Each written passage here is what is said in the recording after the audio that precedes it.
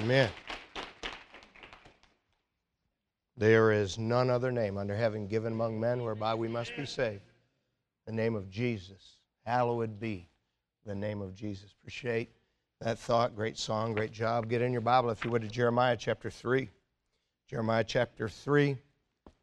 Everything, of course, in the Bible is inspired and preserved for us through the providential care of God through the centuries. By the way, if you don't have a Bible with you, there's one near you. It's got a hard black cover. We will be in page 558. Page 558, Jeremiah chapter 3. And though most of us understand that the New Testament is easier to understand and for the most part easier to apply to us today, all of the Bible is profitable for doctrine, for reproof, for correction, for instruction in righteousness, that all of us might be thoroughly furnished unto all good works. And though, of course, while we understand the New Testament is easier in most cases to understand, everything is good. There are mountain peaks, though, amongst all of the Word of God, places where the instruction is especially clear, especially important, especially applicable, and that is what we've been doing on Sunday mornings for a little while, and Lord willing, for quite a while longer in the book of Isaiah and the book of Jeremiah and the New Testament Gospel of John. Last Sunday morning, we talked about it not being a bump in the road. It's a bumpy road. And we saw how God prepared Jeremiah for life and ministry by telling him that people would fight against him, even as he fulfilled God's plan and purpose for his life and spoke the truth to people in an effort to help them. We saw how Jesus did the same thing for his apostles. He prepared them for the difficulty and opposition they would face as they represent him in a world that rejects him. And God prepared Jeremiah and Christ because people who don't understand that fulfilling your purpose and following Christ, if you are under the false idea that it's going to be easy, chances are you'll go back. But if you understand, like God made Jeremiah understand and Christ made his disciples understand, that fulfilling our purpose and following him is not supposed to be easy, it helps us stay on course. And we rejoiced that God not only promised to always be with Jeremiah, Christ also promised his disciples that he would never leave us nor forsake us, even though it is difficult at times to follow him. And we close rejoicing that there will always be some people who will hear and heed the words of the Lord Jesus Christ and go along with us. This morning, because you have already turned there, you understand we're returning to the book of Jeremiah, the words and story of a tender-hearted, clear speaker of truth. Now, those who know little about our Creator misunderstand why he gave us clear commandments and executes judgment. They wrongly think, and most of the world thinks this, that the commandments of God are somehow oppressive, or the commandments of God somehow take the fun out of life. I hope you understand that everything gets messed up when man does things his own way. Man doing things his own way with only his conscience as a guide is what caused the world to be filled with violence and corruption when God judged the world through a flood.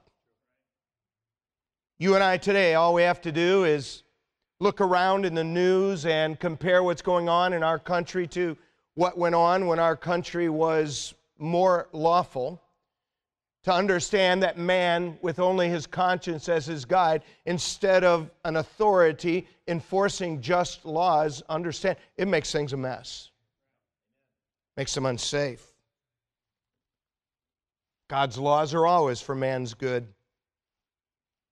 You may disagree, but someday you will agree that no individual or family is better off doing things their own way. God's judgments are also for man's good. The world is never a better place when evil people think they can do what they want without consequence. The world is also not a better place when backslidden, willfully defiant believers in Jesus think they can do so without consequence. Which brings up a good question. Why did Jeremiah preach so hard against the sins of the people of his day? Here's something he said. This is Jeremiah 16. Thus saith the Lord concerning the sons and concerning the daughters.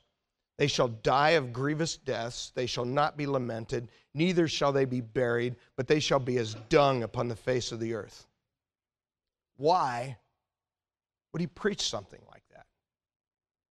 Why would Jesus of Nazareth call the Pharisees blind guides, fools, hypocrites, whited sepulchres, and a generation of vipers? Why didn't Jesus just go around and say to everyone, hey man, do your own thing, God loves you? Why was that not his message? I mean, why would Jesus in public say to Peter, get behind me, Satan? Thou savorest not the things that be of God, but those that be of men. Why would he say that in public? That's hard. Why would Jesus say to two grieving disciples on the road to Emmaus, O fools and slow of heart, to believe all that the prophets have spoken? I mean, why? Why would any biblical preacher who remains true to the Savior who called them preach about hell with everlasting fire? Why would any preacher who stays true to the Savior who called them in the Word of God that they are commanded to preach and teach, why would they continually warn about judgment to come and about every one of us giving an account of ourselves to God? Why would they say things like it's appointed unto men once to die, after this the judgment? Why do that? Is it just to belittle people? To grind human beings down with guilt and shame? Why say hard things?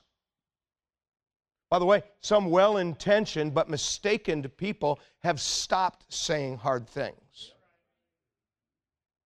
And it doesn't honor God, nor does it help those who hear them. I mean, why give 10 unbreakable moral commandments from Mount Sinai? Why are there more than 1,000 commandments in the New Testament? I mean, people make a big deal about Moses' law being able to be broken down into 613 distinct commandments, and it can be. I mean, why are there more than 1,000 commandments in the New Testament? I mean, why all the hard preaching? Why all the warnings of hell and judgment? That's a good question. There's a story told about a family sitting in church together on a Sunday evening service, and the pastor was preaching on the prodigal son and the famous parable of the faithful father. And the preacher went into great detail about the pain the prodigal son had caused the father. He went into great detail about the destruction sin had brought in the life of the rebellious son. He spoke in great deal about the pain caused in the family and to the parents of the prodigal son's life choices. But when he began to speak about the prodigal son coming to himself in the pig pen and coming home to his father, the preacher asked a rhetorical question. He says, and what do you suppose the father whispered in the ear of the prodigal son when he ran to him and embraced him? The preacher paused. The little boy looked over at his dad and he said, you're grounded.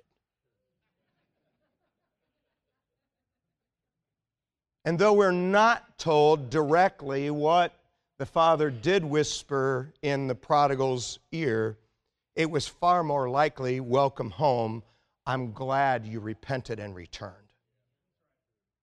If you're able to stand, if you would stand, please, in honor of the Word of God. The title of my thought this morning is Return While You Can. Return while you can. Jeremiah chapter 3, verse 11. The Lord said unto me, the backsliding Israel hath justified herself more than treacherous Judah. Go and proclaim these words toward the north and say, return, thou backsliding Israel, saith the Lord. I will not cause mine anger to fall upon you, for I am merciful, saith the Lord. I'll not keep anger forever. Only acknowledge thine iniquity, that thou hast transgressed against the Lord thy God, and hast scattered thy ways to the strangers under every green tree, and you have not obeyed my voice, saith the Lord. Turn, O backsliding children, saith the Lord, for I'm married unto you, and I'll take you one of a city, two of a family. I'll bring you to Zion. And I'll give you pastors according to mine heart, which shall feed you with knowledge and understanding. Thank you. Might be seated. There are three key events, and if you don't understand these three key events, you'll never understand the Old Testament.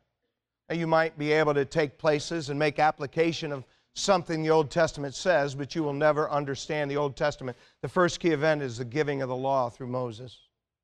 If you don't understand that there was a time when God gave all the moral commandments and formed a nation and gave them moral commandments and judicial laws, if you don't understand that, you'll never understand the Old Testament with something before, during, or after that time. The second key event in the Old Testament that if you don't understand it and you're not aware of, you'll never understand the Old Testament, is the division of Israel into the northern kingdom of Israel and the southern kingdom of Judah. If you don't understand whether a prophet is speaking to the northern kingdom or southern kingdom, or whether something is before or after that event, you'll never understand the Old Testament. The third key Old Testament event without which you'll never understand the Old Testament is the captivity of the southern kingdom of Judah into Babylon. The Babylonians came and they besieged the city of Jerusalem for 18 months, and the famine was so sore in the land that they resorted to cannibalism within the city. It was that time, just before and during and just after, that Jeremiah spoke.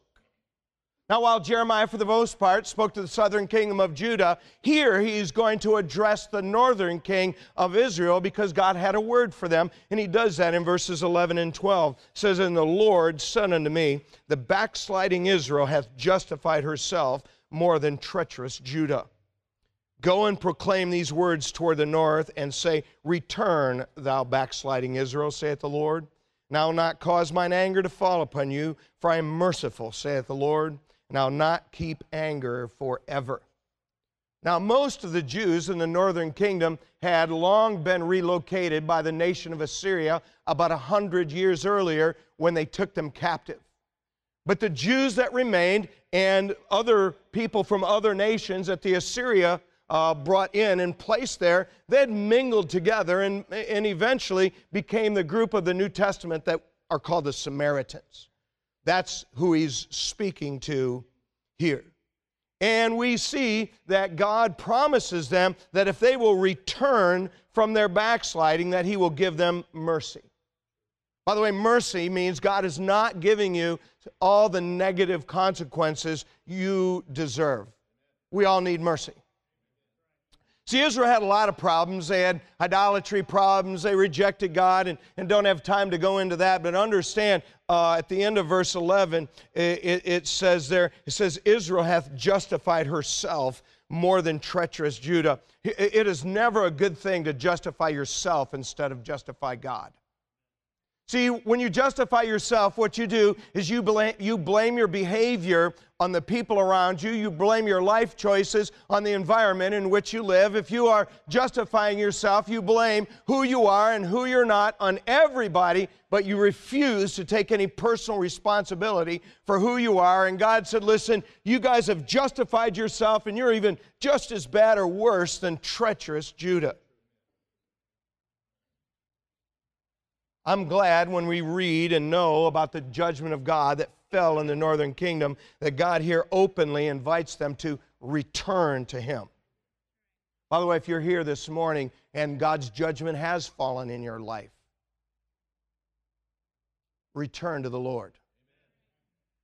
God didn't bring judgment into your life to grind you to powder. Listen, God can grind anybody to powder anytime he wants. God's purpose in bringing judgment is so that people would return to him. I hope you'll do that. By the way, I was reminded again this week, I hope you're reading through your Bible in 2024. I would have got everybody here minimally read through the New Testament this year, and I would love it if the vast majority of people read the whole Bible. But I was reminded this week again, reading through how that God decides what it takes to appease him. And then people decide whether they will offer God what he says appeases me. You and I don't get to choose both. We don't get to decide what God wants. God decides that. You and I only get to decide whether we will offer God what He has asked for or not. By the way, I hope you return to the Lord. God then, He wants them to acknowledge that their sins are against Him and their disobedience is against Him. They need to turn back. And He does that in verses 13 and the first part of verse 14. He says, only acknowledge thine iniquity, that thou hast transgressed against the Lord thy God, and hast scattered thy ways to the strangers under every green tree, and you have not obeyed my voice, saith the Lord. Turn, O backsliding children, saith the Lord. He tells them to return in 11 and 12. He tells them to turn in verses 13 and 14. By the way, ever know anybody that refuses to ever admit they're wrong? Ever know anybody that never apologizes? There's probably people in this room, and if your spouse was being honest, they would say, do you know what? My spouse almost never apologizes. There's probably teenagers here and parents here who would say, do you know what? My parent never apologizes, or my teenager never apologizes. Listen, it is never a good thing when you refuse to acknowledge your transgression. Never. See, understand, when you and I transgress against someone, it is up to us to apologize to that person. And when you and I transgress in any manner, whether it is against someone or not against someone, our transgressions are all against God, and He wants us to confess them to receive forgiveness. Again, God is pointing out their sins so they would turn back to Him. If you're starting to get the idea that God points out sins and flaws and says hard things so people would turn back to Him, so that they would find mercy instead of staying separated from God, if you're starting to see that, you're getting the right idea. See, God had and has a permanent relationship with the nation of Israel. He made an unbreakable covenant with them. In the second half of verse 14, He says, for I am married unto you, and I'll take you one of a city and two of a family, and I'll bring you to Zion. By the way, before we go on, understand Zion is a hill in Jerusalem on which Solomon's temple sat. Now, other times it is speaking about the New Jerusalem, but here, most specifically, that hill in Jerusalem with the temple. In verse 15, He says, you do that, and I will give you pastors according to mine heart, which shall feed you with knowledge and understanding. And I think most of us today understand Israel is living under the judgment of God. They have defied His commandments. They have rejected their Messiah today. They're in their land, but they're living in rebellion against God. Thankfully, some individual Jews have repented and put their faith in Jesus, and they are today our brothers and sisters in Christ. But here God promises to take special care of individuals from the northern kingdom who would repent and return to Him by giving them the kind of spiritual leaders who would feed them and teach them the truth and give them understanding. By the way, God makes that same promise to anybody today. If you repent and return to God, He'll raise up spiritual leaders in your life who will give you truth and understanding. By the way, if you're a spiritual leader, it's not just my role. If you're a spiritual leader of any sort in the Lord's church here, I mean, it is your job, if you're going to be any kind of a pastor, a shepherd after God's own heart, to give those who look to you truth and understanding. Here's the thing. There's no record of any large-scale repentance or revival in the northern kingdom of Israel. And hopefully some individuals responded. But the fact of the matter is that people haven't changed. And people don't want to hear they're going the wrong direction. People don't want to hear they're away from God. By the way, these are religious people. They don't want to hear they're away from God, even though they're religious. They don't want to hear you need to repent and return, because repent and return means you're going in the wrong direction and you need to be somewhere other than where you are now. Most people want to blame their sins on spiritual leaders in their past.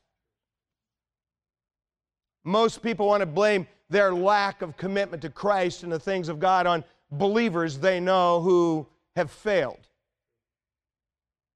Most people, they want to blame their life choices on the dark culture in which we live, the environment God chose to place you in your home and family, or things that have happened in your past. Listen, my heart goes out to anybody who has had people do terrible things to them in their past. My heart really does go out to you. My heart goes out to you if you have been under the influence of spiritual leaders who misused you or mistreated you or didn't teach you properly. My heart goes out to you if you were exposed to people who call themselves Christians and they're drunkards and they're immoral and they act in such an ungodly way. You think to yourself, the world is better than them. If that's all believing is, I don't want anything to do it. My heart goes out to you, but I want you to understand there are no flaws in Jesus.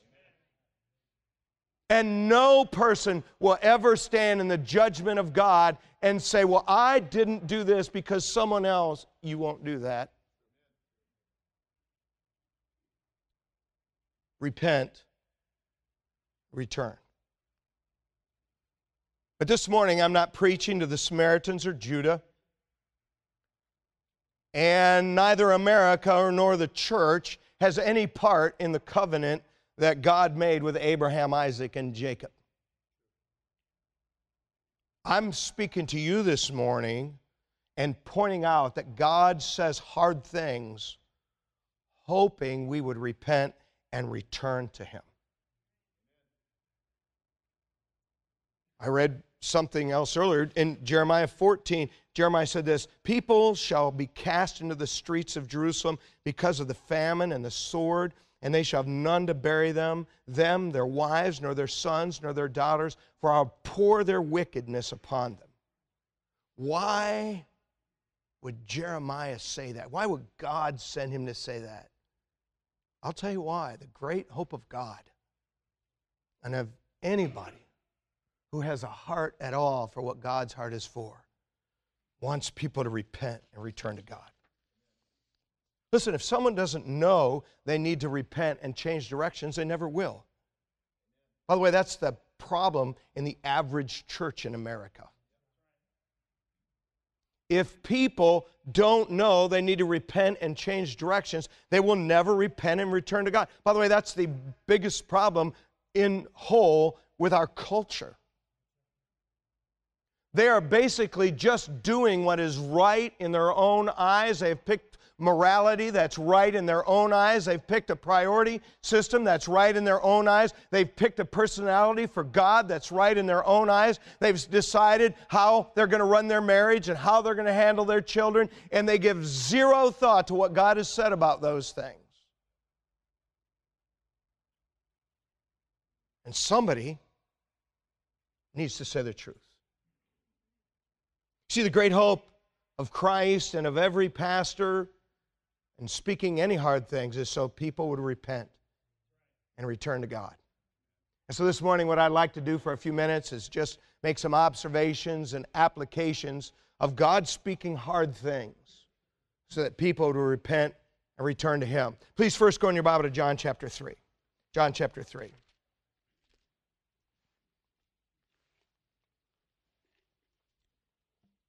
Say, Brother Waller, why do we start in Jeremiah and flee to the New Testament? Oh, by the way, I don't think it's ever bad to flee to the cross. I don't think it's ever bad to flee to Jesus, who did not contradict the Old Testament, but fulfilled the Old Testament. Which gets us to our first thing. Here's number one. Jesus told Nicodemus he needed to be born again to see the kingdom of God. Jesus told Nicodemus he needed to be born again to see the kingdom of God. Notice in this conversation with Nicodemus in John 3:3, Jesus answered and said unto him, Verily, verily, I say unto thee, except a man be born again, he cannot see the kingdom of God. Now, by the way, before we go on, remember, these, thous, and thines, you and yours, they're in your Bible on purpose. That's not the way they spoke in 1611. When the pronoun starts with T, thee, thou, thine, it's singular. When a pronoun starts with Y, ye, you, yours, it's plural. This is a personal message to Nicodemus. Verily, verily, I say unto thee, except a man be born again, he cannot see the kingdom of God. Verse 4, Nicodemus saying to him, how?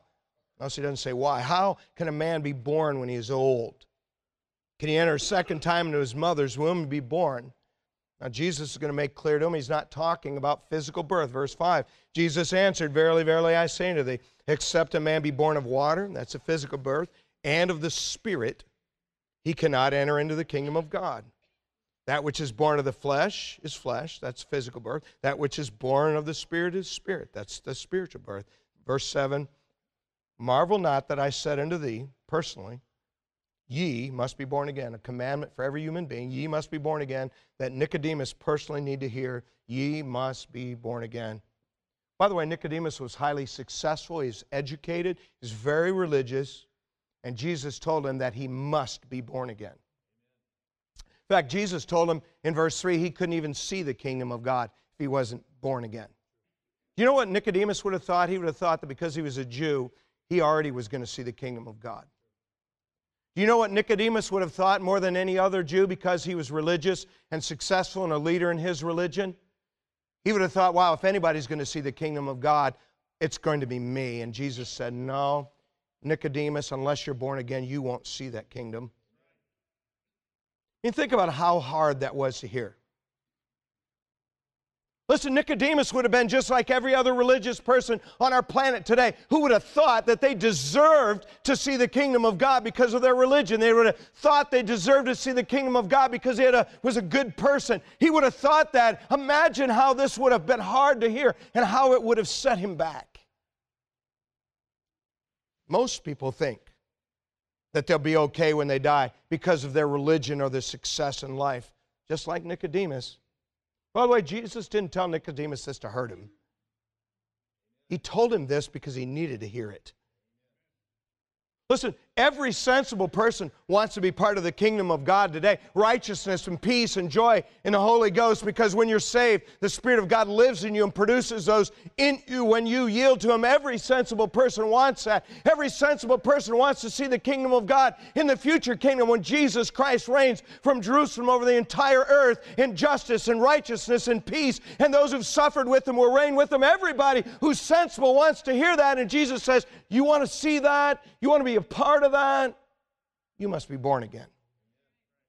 By the way, I said the same thing to you this morning, not to hurt you, but to help you.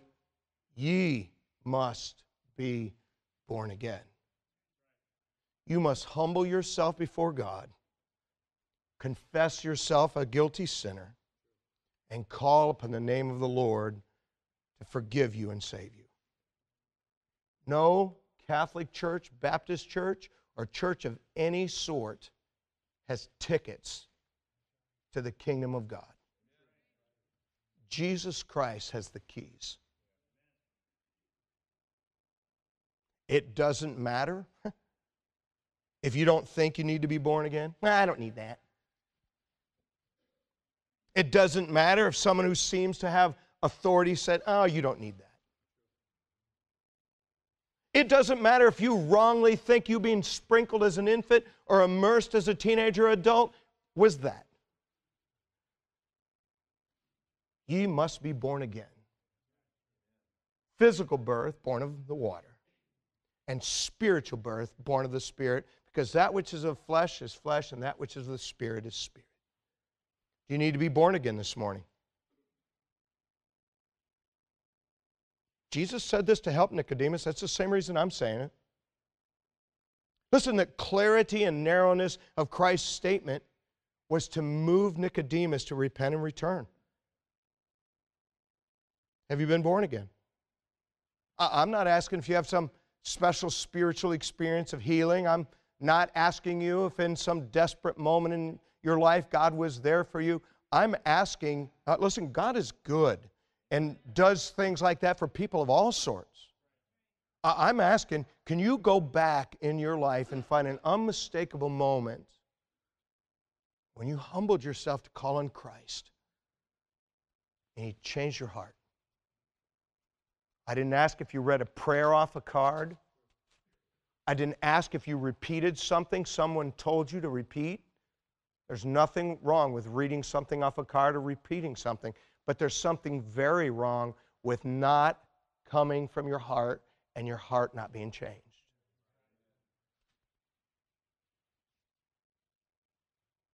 Though every true believer isn't changed in the same obvious ways, every true believer does have a changed heart. Do you need to come to Jesus this morning? But it isn't just that Jesus told Nicodemus he needed to be born again to motivate him to repent and to turn to Christ to see the kingdom of God. Go next, please, in your Bible to 1 Corinthians chapter 3. 1 Corinthians chapter 3. See, Brother Wally, why do you make us turn around and all over the place in our Bible? Several reasons. Number one, it helps you stay involved. Number two, it makes your Bible more personal to you. And number three, it helps us all understand that all the Bible really just fits together. And that nobody has any business of just taking one segment and acting like that's all there is. Here's the second thing. God says things to believers that are hard to hear, so they would return to Him from their backsliding.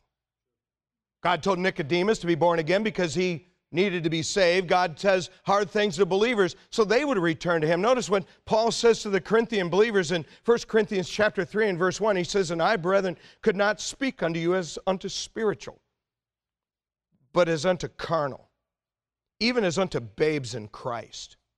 I have fed you with milk, not with meat, for hitherto you were not able to bear it. Neither yet now are ye able. For ye are yet carnal. For whereas there is among you envying and strife and divisions, are you not carnal and walk as men?" I mean, that's pretty hard talk. I mean, listen, he basically just said to the church there, you're carnal, you're babies, you can't take deep spiritual things. Among you is filled with envy and strife. You got problems. Now listen, if I just looked at this crowd today and just said that to you, there's people you'd take great offense to that. It's a hard thing to hear, even though it is true in some cases. He didn't say, this was the church. Paul later rebuked them for their morality and disrespecting their bodies as God's temple in chapter 6. He rebuked them in chapter 11 for misusing the Lord's Supper. He rebuked them in chapter 12 for misusing their spiritual gifts. He rebuked them in chapter 15 for tolerating false doctrine about the resurrection. Listen, do you suppose all the Corinthians just sit back and say, "Wow, thank you"? Listen, Paul didn't do this to leave them just riddled with guilt. This wasn't the whole story. This is just preparation for the story. All the tough talk, that was not the end game. That was the means to an end, that they would repent and return. Listen, the Bible doesn't speak about the certainty of hell to leave people riddled with guilt.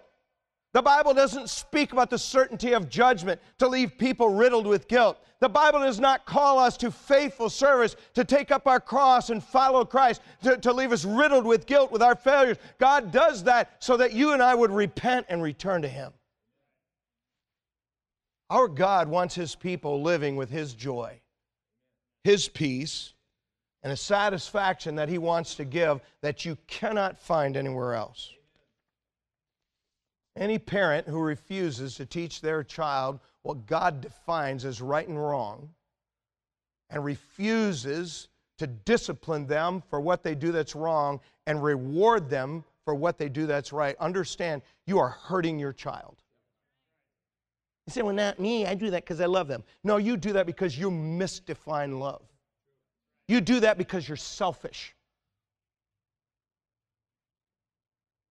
If what we did as parents was about our children rather than us, and our own insecurities, and our own lack of courage, and our own lack of knowledge, then we would handle our children like that. I'll say it for myself. Amen. By the way, I pray God would raise up spiritual leaders all over our country who would have the courage to tell people what's true and what's false, not to hurt them, but so that they would repent and return to God. I was recently listening to someone talk about parenting, and they were having problems with one of their children. And here's what this parent told them.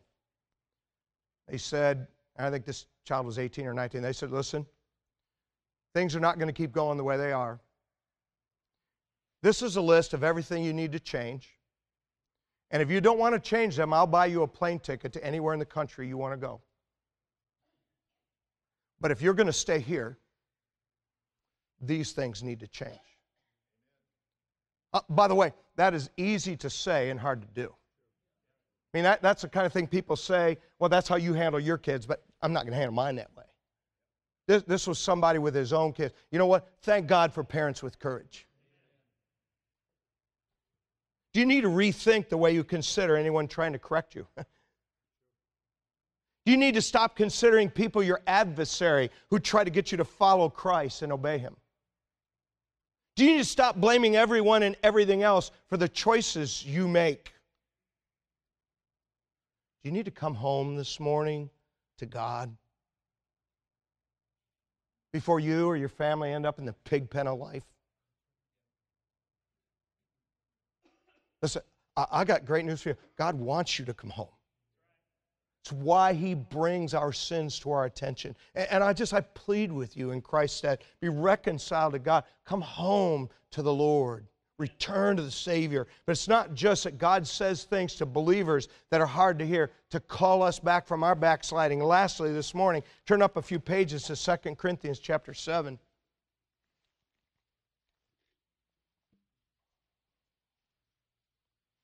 Here's the third thing. There's a difference in conviction from God and guilt from Satan and our flesh. Remember, 1 Corinthians is filled with Paul saying hard things to correct them and calling them home. Notice in 2 Corinthians, about a year later, in 2 Corinthians 7, verse 9, he says, now I rejoice, not that you were made sorry, from his letter, but that you sorrowed to repentance. For you were made sorrow after a godly sort. By the way, being sorrow after a godly sort moves you to repentance, that you might receive damage by us and nothing. For godly sorrow worketh repentance to salvation, not to be repented of. But the sorrow of the world worketh death. See, Paul wrote all those things, and it hurt him, and it made him sorry it hurt him. But they said, you know what? He's right. Do you know why people do that and why people don't do that? Humility. Humility. If you are not willing to hear reproof or honestly face hard things about whether they're true or not, listen, you're proud. The effect it had in verse 11 on the Corinthians, it said, for behold, the selfsame thing. You sorrowed after a godly sort. It said, what carefulness it wrought in you. What clearing of yourselves. What indignation. Yea, what fear. What vehement desire. Yea, what zeal. Yea, what revenge. In all things you've approved yourself to be clear in this matter. You see, they heard this stuff. They were humble. And it made them careful about what they do. It made them zealous to fix their life. They weren't mad at the messenger. Do you know when people come to me and I say, you know, what about this? And you know what their first words always are to me? Who told you? Do you realize it is not the messenger that matters most? It is the truthfulness of the message. And to the glory of God, these Corinthian believers, though they had all these issues, they had a humble heart before God. And when God brought their faults and flaws and sins up to them, they said, you know what? I didn't really like to hear it. It hurt me. It made me sorry. But you know what? I am going to fix my life. I'm going to return to the Savior who changed me. No one in the Scripture, Jesus, Jeremiah, Paul, anybody who rightly represents God, they don't bring hard things to us to hurt us. They bring them to us to shape us and mold us and to get us to return to our God. You know, maybe this morning it's time that some of you stop being angry at the messenger who pointed out your sins and failure and return to the Savior. Maybe it's time to return to the Father who unconditionally loves you. If you're saved, He's put the righteousness of Christ in your account. If you're saved, He's not imputing your sins to you. And in the heavenly account, listen, God sees you in Christ. Come home. Stop believing the lie that you can never be better. Stop believing the lie that you've gone too far. Stop believing the lie that whatever someone did or failed to do is a good reason for you to not be what God wants you to be. Oh, please. Come home. Stop staying away from the church. Stop staying away from the Bible. Stop resenting godly correction. And know that our Father wants us home. Amen? If you'd quietly stand.